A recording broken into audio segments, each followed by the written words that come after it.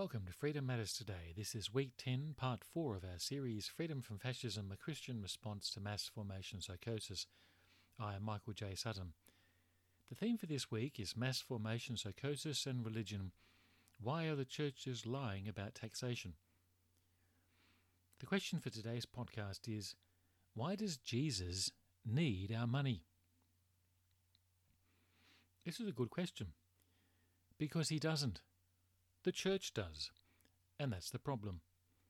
We need to stop supporting a system that doesn't work. If the Bible does not support church as a place, why do we? If the Bible sees Christianity as a gathering of people, an assembly not as a building, why do we? The answer has nothing to do with faith or Christianity. Church is seen as a place for cultural relics, identity and memory. This is fine, but it is not Christianity. Christianity in the West looks remarkably like national identity and national politics rather than Christianity. Churches are tolerated simply because of cultural traditions and the political support of those cultural groups. Churches, the physical and institutional structures, reflect national or subnational cultural identities and are rooted in the history of the nations. The Scottish have their Presbyterian Church, the English, the Church of England, the Germans, the Lutheran Church, the Italians, the Roman Catholic Church. These churches are relics of the cultural identity. Churches are often museums of the past. They embody ideas or values of yesteryear and contain images, documents and ideas that used to resonate in the nation. There's nothing wrong with museums. I love museums. I love to visit them and see the values of the past, learn about people, places and memories. I'm also aware of the historical and cultural traditions of many churches in society.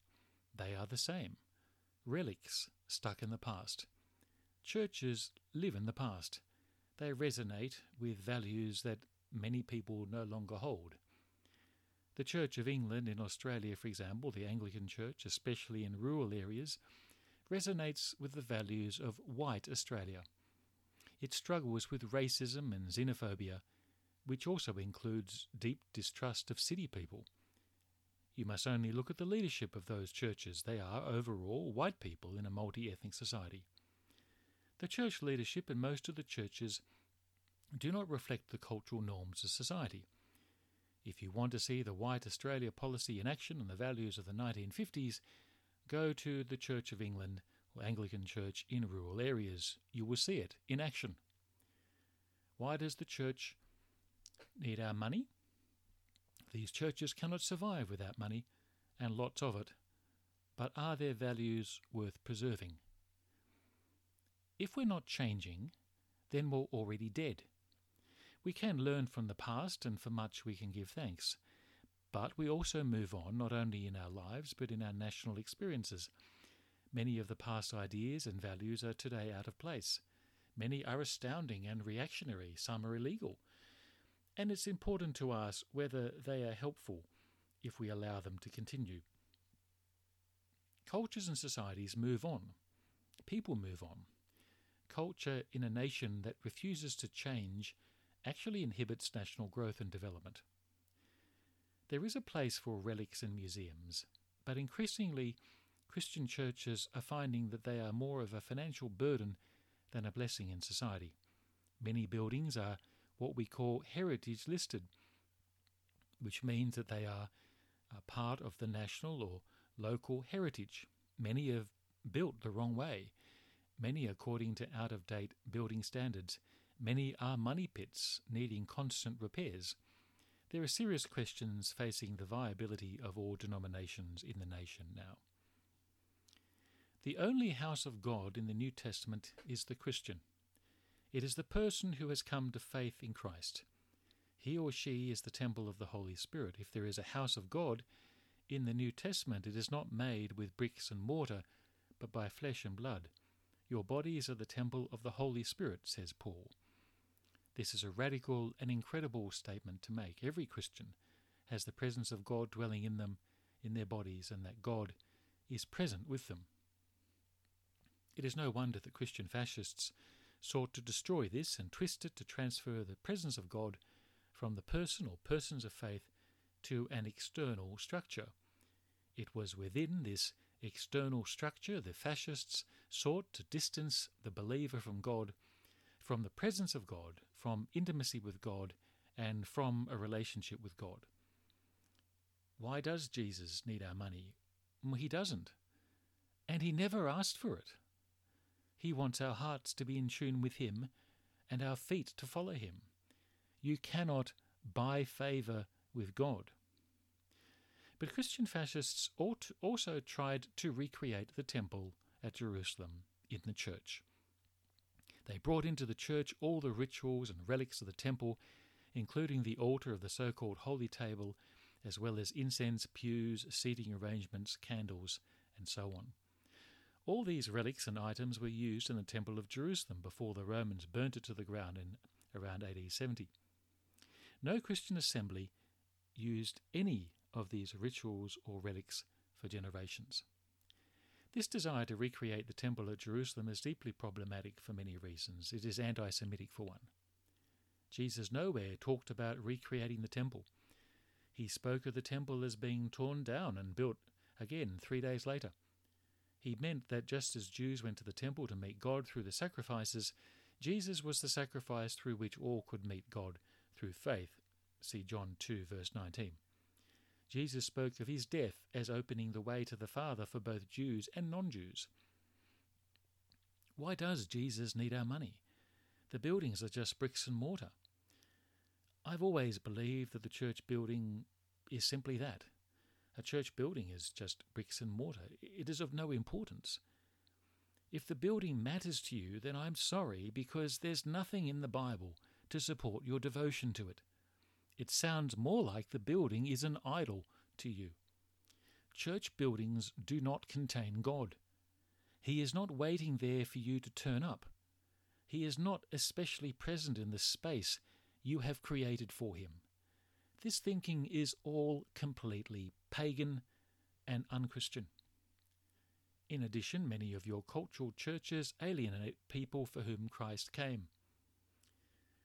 You want them to worship God not in spirit and truth, but in your way, in your words, and in your style. You impose burdens on people that should not exist because the burdens are to do with culture and history in the past. They have no relevance for people today. People need to make their own culture, to discover their own traditions and find their own way. Their purpose in life is not just to rake the gardens of the dead. If you want people to know God, then get rid of all the obstacles that cause stumbling blocks. Sell your church buildings and meet in a public place. Why keep something that's a burden to you and to others? Why does Jesus need our money? Is that why we meet on Sunday? The reason Christians gather is not to meet in a place, but to meet each other. We gather not to worship God because we worship God all the time. The reason we gather is not to perform or participate in a liturgy. Once again, these liturgies are cultural relics, not affirmations of faith. We gather to encourage one another and pray. The rest is not Christianity. It's the church. And that's the problem. Does Jesus need our money? No, the church does, because they have never been able to run their churches properly. We have been looking at various lies the churches tell their congregations. Yesterday we discovered that the English word church is not found in the New Testament. In fact, the word church, the word is usually ecclesia, which means an assembly or a gathering of people, not a place.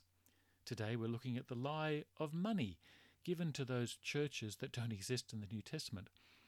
This is more than a lie because most people are under a delusion about it. Indeed, this delusion is like the effects of propaganda.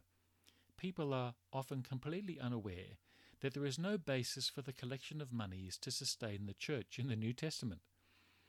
The Western Church says, yes, Jesus does need our money. There is no denomination or church organization that has been immune from the love affair with money. Churches have grown in power and influence in the West for centuries.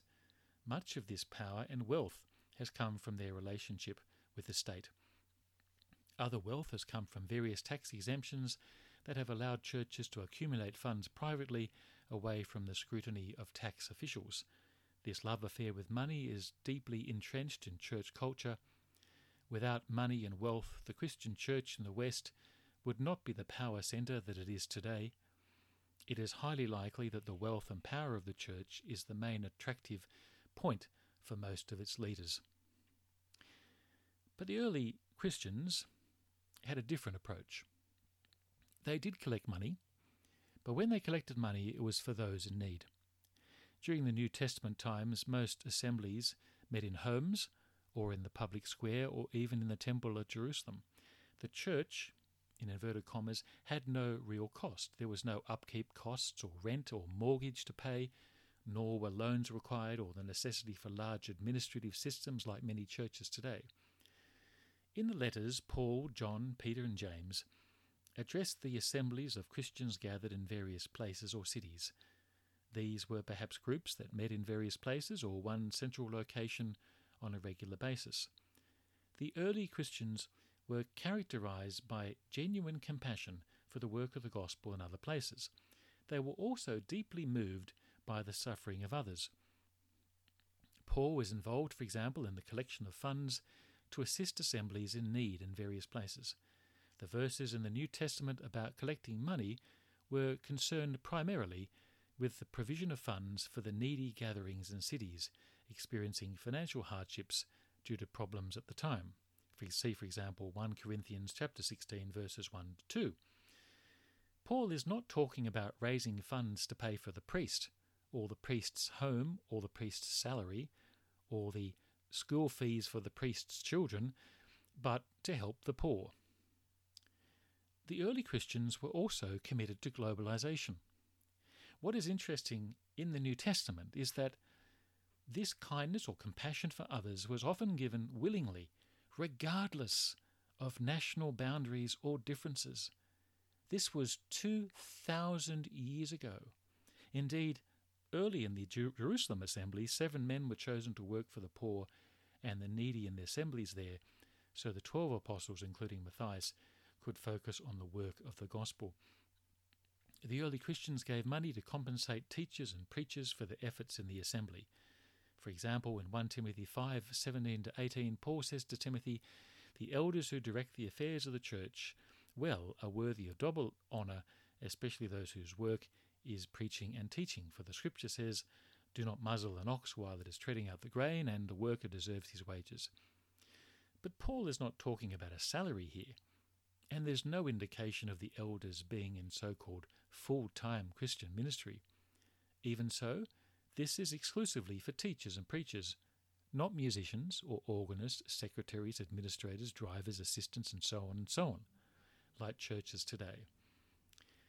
Surprisingly, to many people, there are no rules for tithing in the New Testament. None whatsoever.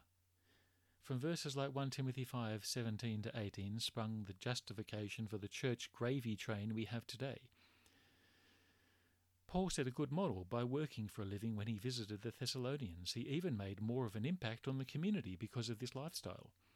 There are no rules for tithing in the New Testament or in church collections. Tithing simply means the idea of giving to the church a regular amount of money on a weekly or daily basis. The Bible in the New Testament says absolutely nothing about tithing. These all the rules on tithing come from a bizarre reading of selective texts not from the New Testament but from the Hebrew Bible. How can they claim that Jesus needs our money if there's no text in the Bible to justify it?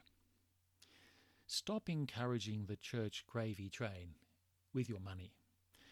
Most Christians do not realize there is no economic reason for churches to even ask for money. Given their charity status and tax exemptions, even the worst church could break even with sensible business decisions. Instead, laziness and incompetence reigns alongside massive corruption. There are a few churches in our world who have worked it out, and that is fantastic to see. I have seen a few over the years, and they thrive in an economic system that punishes efficiency and rewards corruption. How they survive in the church system that seeks to cripple initiative, good business practice and efficiency is truly a miracle. I encourage you to go and find those places. They are truly a marvel, and they are a testimony to God at work in the world. We should also stop enabling a culture of abuse. What suffering has the church endured, except being the cause of it? How many lives have been destroyed by the church and their friends in society? For example, how many people have had to marry behind the altar because they chose to marry a non-Catholic? In other situations, how many lived with the shame of 1,000 sins because the church decided to make an example of them while the priests gorged on abundance and corruption? How many walked along a street only to see people crossing the road to avoid meeting them because they went to the wrong church? Can you imagine how many people had their lives ruined and destroyed because of church slander, gossip and lies? And how many were victims of the priests and their cult worship? Christian fascists hiding behind their charity status will also cause trouble. Even today, Christian fascists are still on their holiness crusade to undermine the law. They believe themselves to be above the law and that the law doesn't apply to them, and they hide like cowering dogs behind old statutes and laws that protect their precious investments. The hatred of Christian fascists is seen in this crusade against homosexuals and transgender people. If some of them had their way, they would prosecute them, ban them, or even kill them, and say that they're doing it all in the name of Jesus. It was not long ago that medical treatments were forced upon homosexual people that made the COVID jab seem like a walk in the park. Does Jesus need our money? No. Christian fascists want to use the church to advance their political agenda. Whenever churches seek power, they end up becoming violent, oppressive institutions. They assume a life of themselves and the message of the gospel is lost. Early Christians met simply and cheaply. The early churches were simply home churches, gathering of people at a house. That is natural and normal, and this could be easily done today. You could simply gather over coffee and read the Bible. You don't need a liturgy or songs or music or the Mass. In addition, you don't need any of those things to simply gather, talk and pray. If you host it at a local cafe or restaurant on a quiet day, you are also helping your local community. And they're meeting nice Christians, opposed to the people they already know who go to church. Remember, freedom matters today because you matter to God. Thank you for listening to this podcast. You can read today's podcast on our blog at freedommatterstoday.com.